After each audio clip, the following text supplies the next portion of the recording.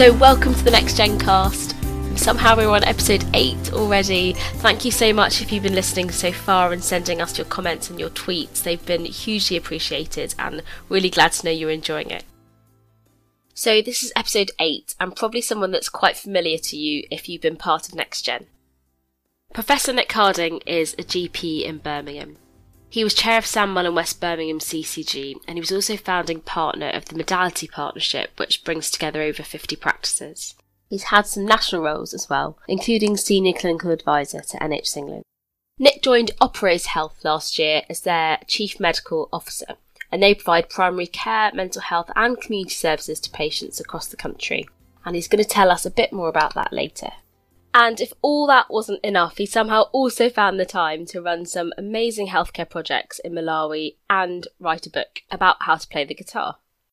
And that's a bit of an intimidating biography, but if you're listening to this and you've been part of Next Gen, you'll almost certainly have heard Nick speak at one of our programmes because he has spoken at most of them. So you'll know just how humble he really is and how much he loves to share his learning. I was in the privileged position of being on the receiving end of this when I first reached out to him just over 3 years ago for some advice about starting Next Gen. And he not only gave me a bit of self-belief that I could do it, but he's since become a regular speaker, a mentor, a friend and a supporter of Next Gen. So enough from me, here's episode 8 and Professor Nick Harding.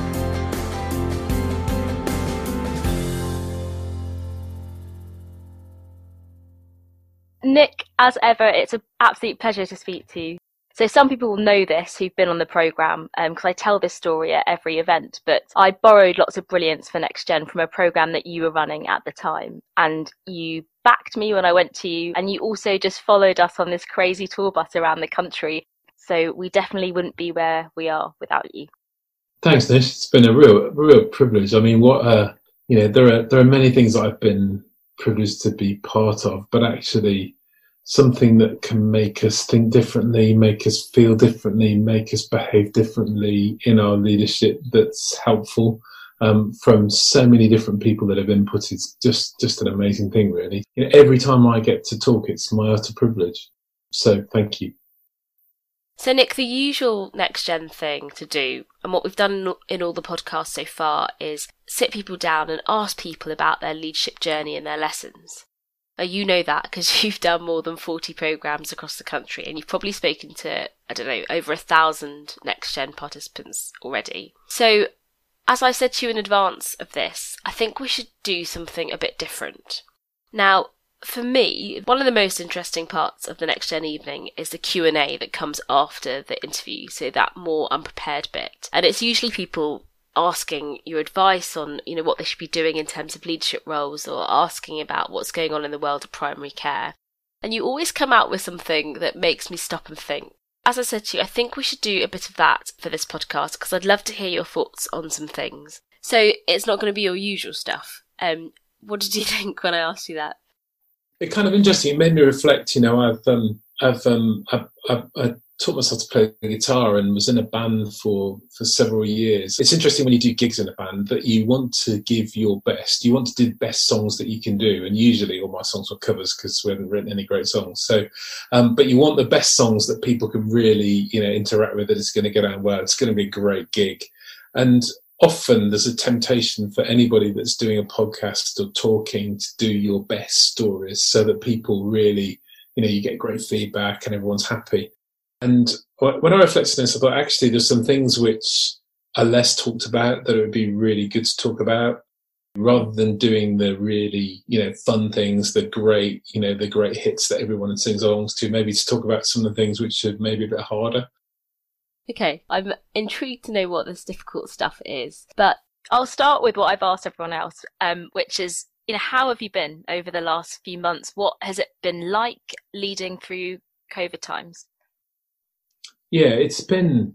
I mean, anyone that says it's not been tough has not been leading during COVID times in reality. So I would say it's been tough, to some extent enjoyable, and sometimes leadership's the biggest privilege in the world, because when you get it right and you can help, it just feels so good. However, 2020 has been, it's such a crazy year with all that's gone on with COVID. Then just the realization that we just are not treating people based on the colour of their skin the way we should be. Some of the stuff that's going on there, and so I think what's happened, and someone described it as just a disruption in our perceived journey, in our safety, what we thought was going to happen, what we thought was going to be right, but none of those things have happened.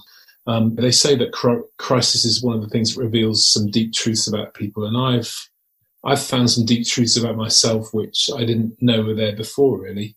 One of my daughters came home and stayed with us during sort of the more restricted bits of lockdown, and I ended up taking her back home in London. And then I was driving back, and in my sort of journaling, I've called this the Tower Bridge affair, because as I drove across Tower Bridge, I suddenly felt so emotional. I had felt tears were welling up inside me, and I've dropped my daughter off quite a few times, so it wasn't like that was the problem. Although we were going to miss her because she'd been at home, and it was interesting because I'm reflecting with people around me. There's something about the loss of the pandemic, the lament of the race questions that people are beginning to rightly ask again, and all that's gone on, that I realised there was quite a lot of pain there. And so, and the interesting thing is when you get an emotion like that, you can say, well, where did that, the question you ask is, well, where did that come from? What's that about? I came across this concept of, we talk about post-traumatic stress disorder, and we know what that is, and we know what that feels like as clinicians, but actually this concept of post-traumatic growth, carrying the weight of, all of us have done just by being clinicians through that's gone on, and just allowing that to happen. You'll be glad to know I didn't crash the car. I managed to pull the car over to somewhere safely, and it wasn't like I was a gibbering wreck, but I just felt that strong emotion, which you wouldn't, is a slightly less usual thing for me to feel. So you asked me what it's felt like. It's felt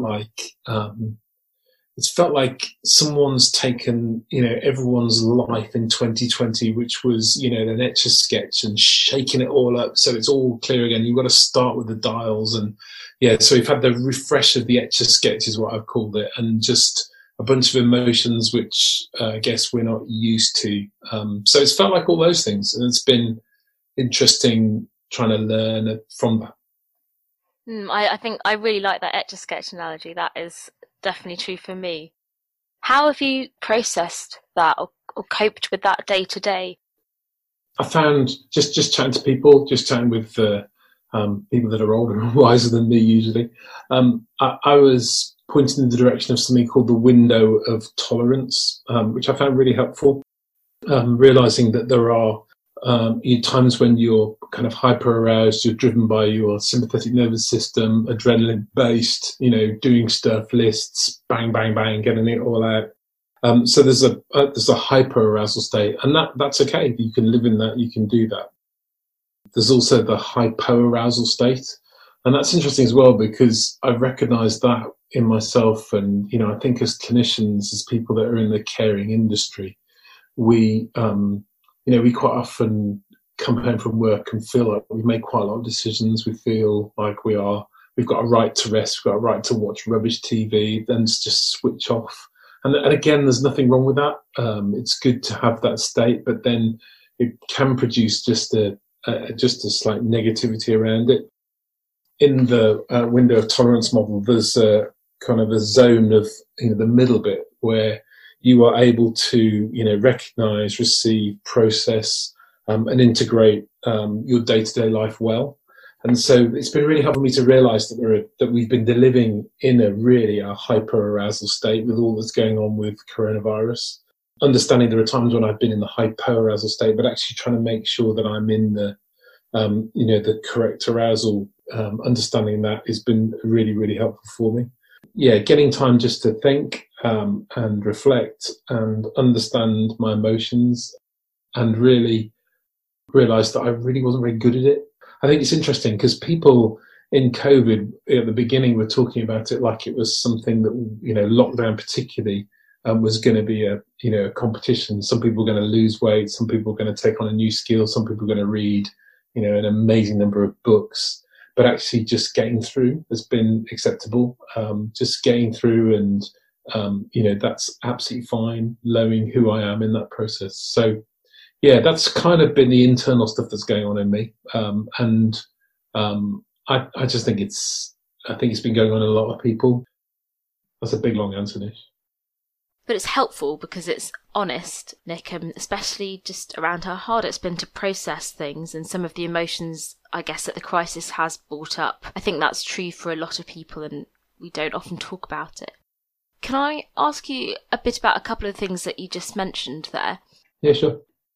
You talked there about this window of tolerance model, which I've not heard before, and that's interesting. I guess sometimes when things slow down and you end up thinking about the future, I find myself flitting between the hyper and the hypo arousal, because I just either feel a bit anxious and a bit worried about it, or a bit despairing and everything slows down and I can't get into that middle zone. How do you feel when you think about the future? So I think I've told stories previously about my grandfather living through flu pandemics. My father was an RMO in one of the hospitals in '69 when they had that pandemic. So getting perspective is really, really important. And I think that, the truth is the world is safer now than it ever has been. We've kind of forget that. It feels less safe because we've got more access to information than we ever have. And so finding ways to, again, recalibrate to realize actually, the world is safer than it ever has been. Our life is safer than it ever has been. Yes, coronavirus is an issue.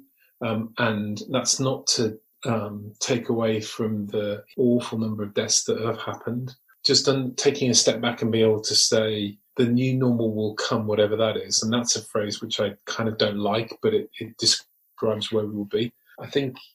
And also realize that, like I've talked already, my response will be certain things, helping me understand that that's okay. I guess I've talked again about the Stockdale paradox. The guy that was locked up in one of the world wars, and he said, you have to do two things: you have to confront the brutal facts, but retain hope. And so, the brutal facts are that we are in the middle of a pandemic that we in our generation haven't known, but my father, who's still alive, has known. And so getting time to talk to him about what he remembers of it, and then also that helps him retain hope. So I think it is tough, and it is tough for people, and in no way would I belittle any of that for anybody, but I would say that perspective is the thing which helps more than anything. You talked there about hope. You probably know that quote. I think it's Napoleon that said a leader is a dealer in hope. So bringing hope to people is such a big part of leadership. How have you found the job of leadership behind a computer screen? So I think, what do I think? I think it's been so much harder, hasn't it? There's no point pretending that it hasn't. I was intrigued recently. I was listening to a psychotherapist talk who said that one of the things that Zoom's done has caused us to realize that it's harder to share emotions where we are not used to expressing those through video formats. Where actually we've all learned to express emotions through phones because we've kind of previously done that. But we haven't had to do that previously on video. And so there are times where it's easier to do emotions not by doing it on video, just by doing calls. And he said it's a bit like when you really want to smell something and get the aroma of something, you shut your eyes, you shut your other senses off, and you like imagine a rose. When you go to smell it, you stick your nose in it and you take a big whiff in, but then you shut your eyes because you don't want to see, you don't want that sense to be there. And so, and obviously the people that are experts at it then become better at opening their eyes and doing it just because they become used to it. And so I think we've had to learn how to do some of the emotions on Zoom in a way that we're not used to. It isn't as easy as when you're in the room. Silence on Zoom is much harder than silence in real life because you just you don't know whether the computer's frozen or why silence is happening. So that's been interesting. It's been it's been an interesting learning experience, but also, also tough. I mean, I think, sometimes, again, I was listening to a podcast where someone was saying that some of the best businesses, some of the best leadership people have been people who've learned to express vulnerability in this time. And, there's that phrase, isn't it, that people always connect with us over our vulnerabilities. They don't connect with us over our strengths. If you see somebody that's brilliant at something, you can admire that, but you don't really connect with them.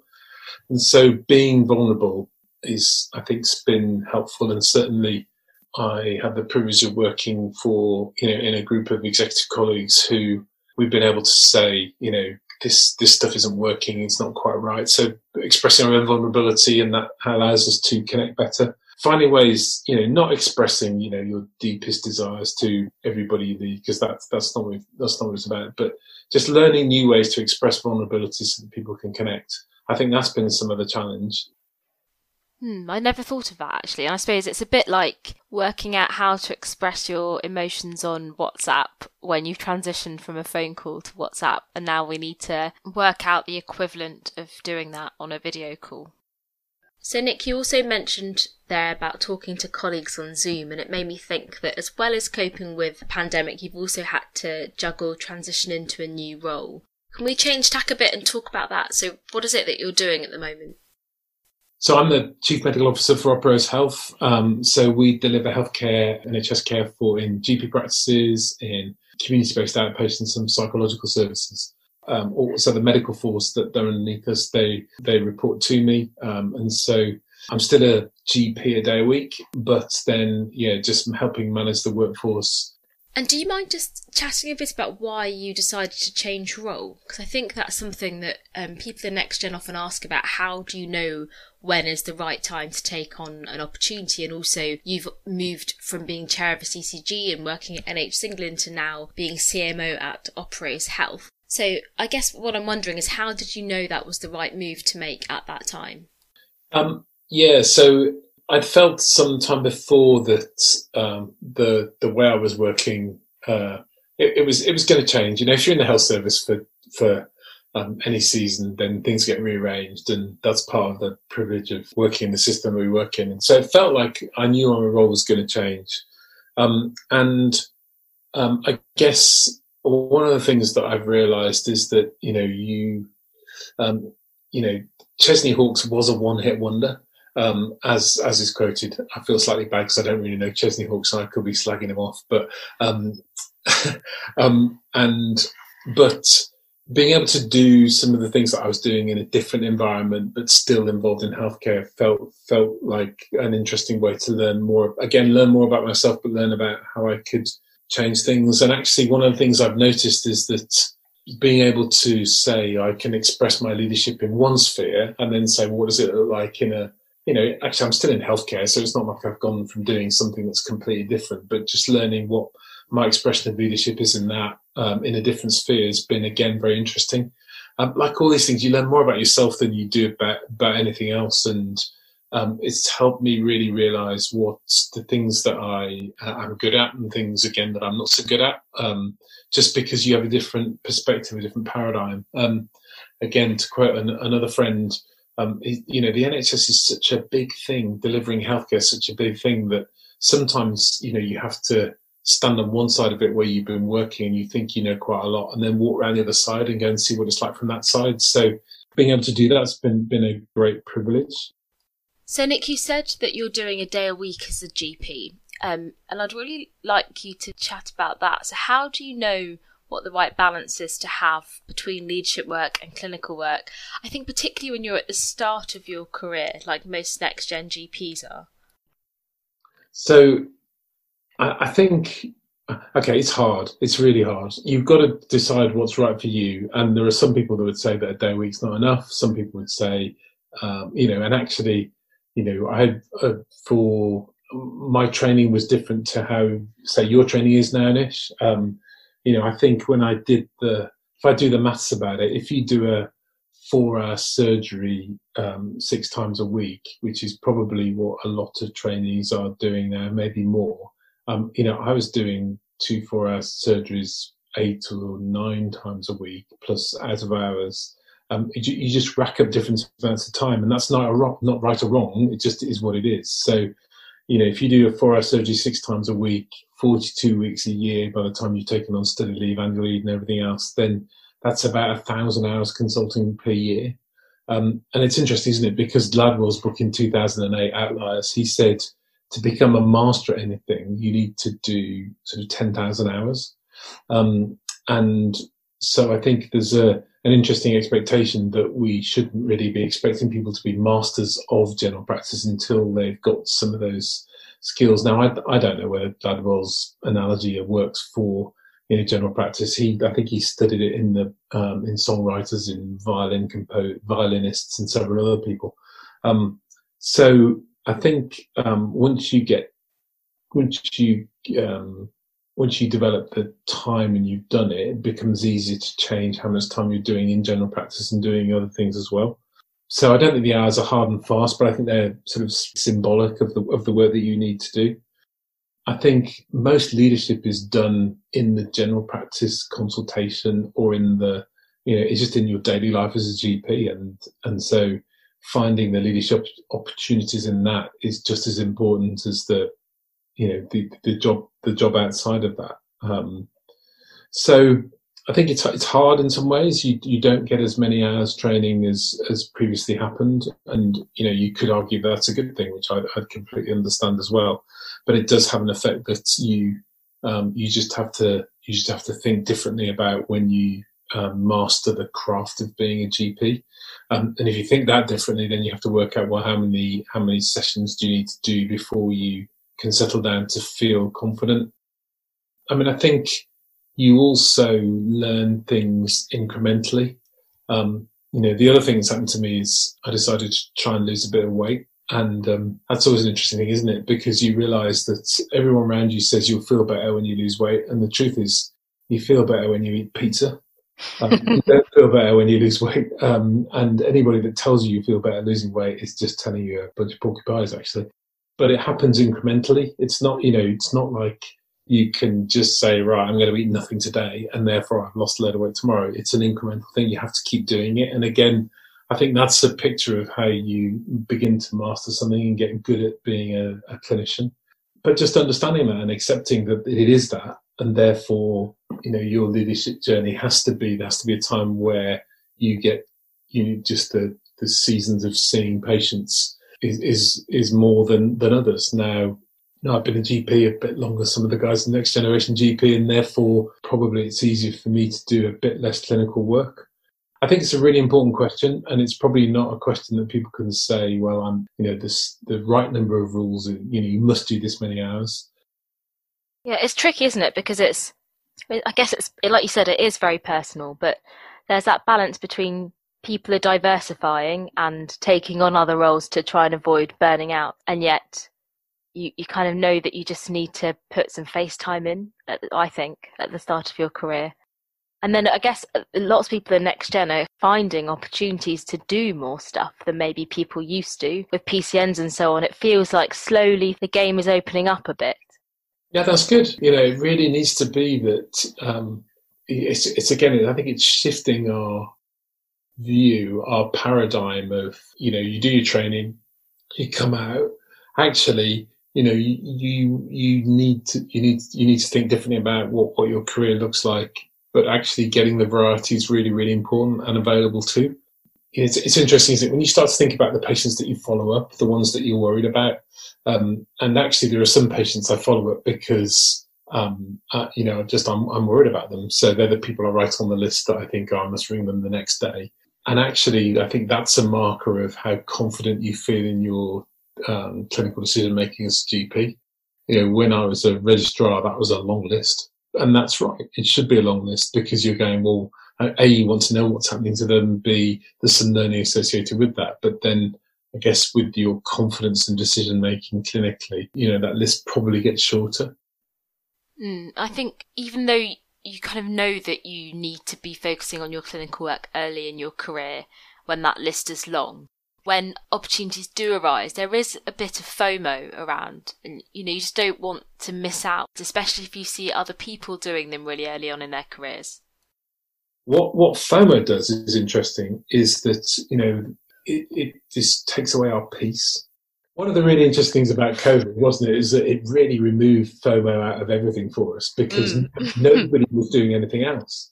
And actually, it was really interesting because there wasn't a better party that you could go to, because there were no party. Whatever you were doing in the evening, whichever restaurant you went to, was the best that could be there, because it was in your house. You weren't allowed to go to a restaurant. So, people would put on social media no pictures of food in a restaurant that you weren't at. And it made me think quite a lot about FOMO and how it can really constrain us, because, the truth is, the roles that I've had the privilege of doing, I could usually name somebody who was better at the job that I was doing, who was more gifted and often more qualified than the role that I was in. And so, there's always been people that are, and there are still, there are people that are better. There's a bit of me that feels slightly like, there are a whole bunch of people that could do this podcast that are just so much better than I am. But actually, I've got my story, and I can tell my story, and nobody else can tell my story, and nobody else can tell Nish's story apart from Nish. The reality is, if I talk about the stuff that's real to me, then that's me. What FOMO does, it just takes away our peace. That's the trouble with it, and being content in the job that you're doing, not in a way that you don't want to change things or you don't want to grow, is I think a learned skill, learning how you can do that. But then also realizing, there's that great phrase, isn't there, that culture eats strategy for breakfast. In your organization, you can have all the strategy in the world, but if you haven't got the culture that's right, then it just destroys it all. But also the truth is that comparison will eat your joy for breakfast. So that when you wake up in the morning and you're trying to compare yourself to somebody else, then if you're making that comparison, you just lose the joy of the job if you're not careful. And so there's two things, aren't there? And I think that there may be even two sides of a coin. That there's somebody being better than you are. That's always true. But on the other side of the coin, there's the fear of you should be doing something else. And those two things make a pretty. You can lose the joy in the job, can't you? And actually, I still love the moment where I work in my strengths, where I do what I do really well, and actually where I get acknowledged for it in a way that's positive, not in a way that's sort of sycophantic. Me realizing that I did what I did, I contributed what I can contribute, and actually that's what will give me joy rather than the fear of missing out on something else. It's absolutely true that comparison eats joy for breakfast. That's really true. I love that. Comparison eats joy for breakfast. I guess, Nick, the other thing with FOMO is you take an opportunity and you're in it for a while, and before long you've already started to look around again and see what else is out there and what other people are doing, and it's really difficult to kind of then be present and focused in the role that you're doing. Does that make sense? Yeah, I think in any role you're in, there's always a bit of looking. The grass is always greener on the other side. And someone famously said, "Yeah, that's because it's AstroTurf." But the grass is always, you always think about the grass being greener on the side. The truth is, all jobs have got some difficult stuff in, no matter what you're doing, no matter where you are. I guess one of the interesting things, when I first became chair of the CCG, I was asking some people that were sort of regional leaders their leadership tips, and there was one guy who said to me, the White Cliffs of Dover weren't built in a day. And actually, so something that's there, that's strong, that's been there over many, many years, didn't happen like that. And so when we were, at the beginning of CCGs, there was an element of saying you can't set up a CCG in a year and expect it to be something that's going to be, just the best ever. It just takes time and you just keep having to build. So nature teaches us, doesn't it, really, that, big things, if you think about, massive valleys or massive mountains, they sort of take time.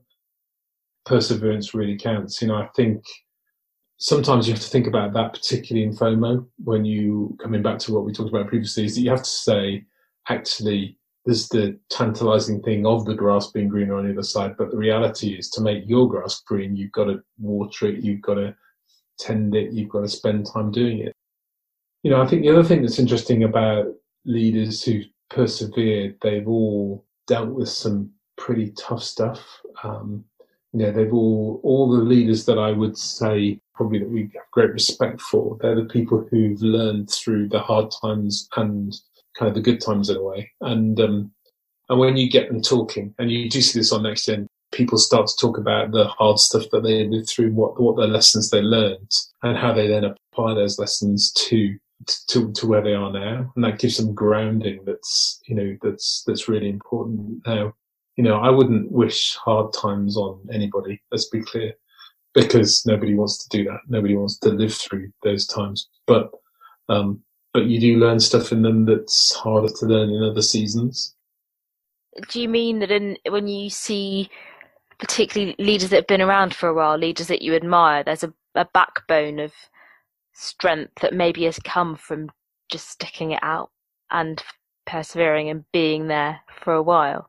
Yeah, you can't create great leadership skills, you can't create great organizations unless you've been there for some time. I mean, they say that, when you take on a new job that you can't, you want to go in and change everything, but you can't. It takes time. There's a season. You can take,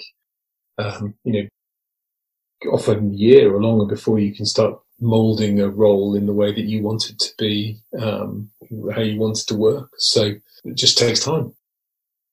So Nick, this conversation has just kind of gone all over the place, but I have found it really helpful because I feel like you've been really honest. I know we've talked quite a lot about some of the difficult problems that Corona's presented, and also some of the leadership dilemmas people might be facing. And now I just I feel like I can ask you this because you are a friend of Next Gen.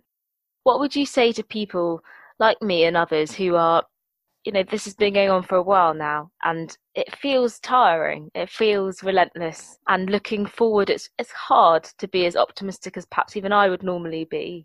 What would you say to people like me? So I had a young GP ring me the other day who was worried about kind of what it would be like in the future. And one of the things I think has happened is that in the same way that we've seen a reset of how we do consultations, I think we've seen a reset of patient expectations. And I personally, it's my anecdote, but I've noticed people be just grateful having a consultation with a GP, whether that's on video or phone or whatever. And, that's the kind of stuff that gives you the joy and the energy back in your job. The stuff that's really rewarding.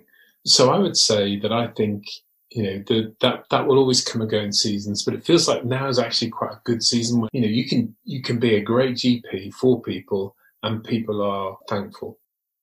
Being a GP is one of the most privileged jobs ever. You get to sit in a consultation room and you get to see people who either by video, by phone or whatever format you're using, people get to bring their concerns to you and you get to deal with that. Now that's an amazing privilege.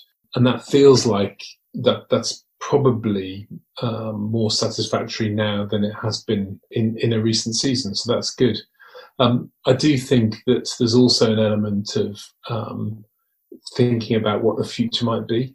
I love the quote from Michelangelo. Someone said to him, when he carved the statue of David, how did you do that? It was a piece of marble. How did you work out what was going on? And he said, well, he knew that David was inside the statue and he just had to get rid of all the stuff that wasn't David from that piece of marble. And actually that's really helpful for me in a way, because it's like actually you can see this guy who's a sculptor who's highly creative, and he's not thinking, I'm going to get it wrong. He's just trying to find David in the statue, in the block of marble that he's using. And actually, you can look at some things and they look like a bit of a block of marble. They don't look as they should do. But the question is, can you start to have vision to see those things differently so that you can say, actually, I could see that block of marble looking just a bit different how it looks. I could see how I do consultations looking a bit different. I could see lots and lots of different things. And then what have I got to get rid of to produce that beautiful statue out of it, to make that creation come to life. And so it feels like, again, we're in a season where that's possible, where we can do that, where, we're asking some big questions about how we just do routine consultations, how we change things. And, my WhatsApp is full of groups of people that are going, can we do things this way? Can we do that? Can we change things? And actually, it feels like people are beginning to dream again, and to think differently again, which is, again, it's part of the leadership challenge, isn't it? It's part of vision. So this, I think we're getting to a season with patients that want to be seen and the possibility to change things so that we can create the statues that we want to create. And that again, that's exciting, isn't it? That's a really great place to be. So yeah, I think that's how we need to think about things moving forward. So Nick, before we end, we ask everyone 3 questions. Okay. So the first question is, can you tell me about a leader that you admire and why?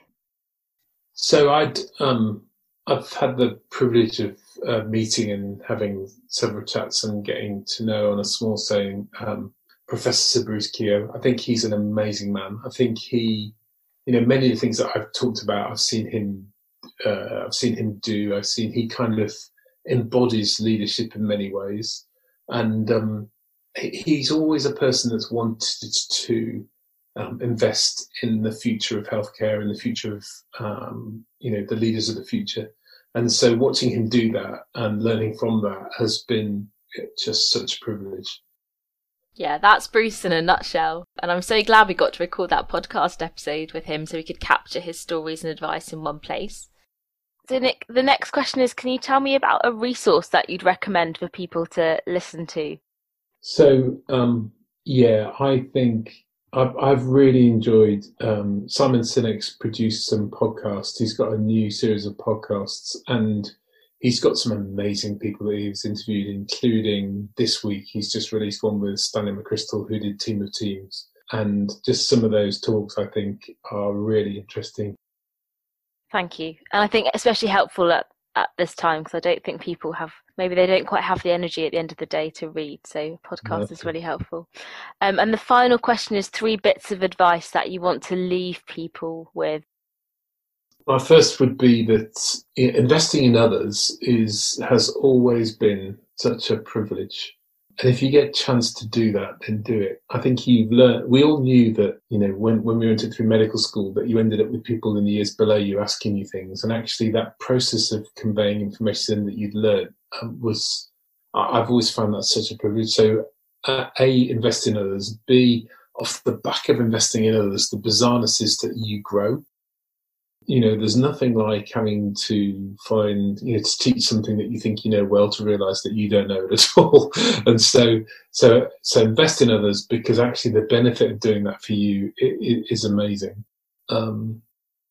Thirdly, I've been really, really struck by several people talking about how you keep joy in the current situation and how you can try and do that. And I found myself laughing at myself a whole lot more as a consequence of that, and realising that some of the things I just do are so silly, but enjoying that. And so finding joy in the jobs that you do, make sure that you can do anything to hold on to joy. I think it gets robbed very easily.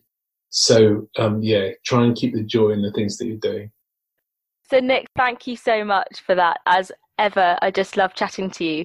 I must confess, I didn't really go into this podcast expecting to hear so much new stuff, and yet I hadn't heard any of that before, so no one else probably will have either. So thank you for taking the time to think about what you wanted to say and just giving a message of hope, which I think is just needed so much right now. Thanks, Lish. It's been really, really fun. I've really, really enjoyed chatting to you. So that was episode 8 with Professor Nick Harding. I hope you enjoyed it. It was a bit of a different one. We explored his thoughts about life and lockdown and leadership roles at an early stage.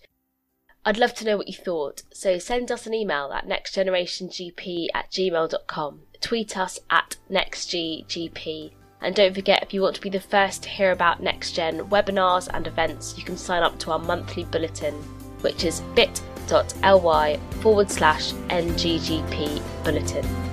Have a good few weeks, thank you for listening, and we'll see you soon for episode 9.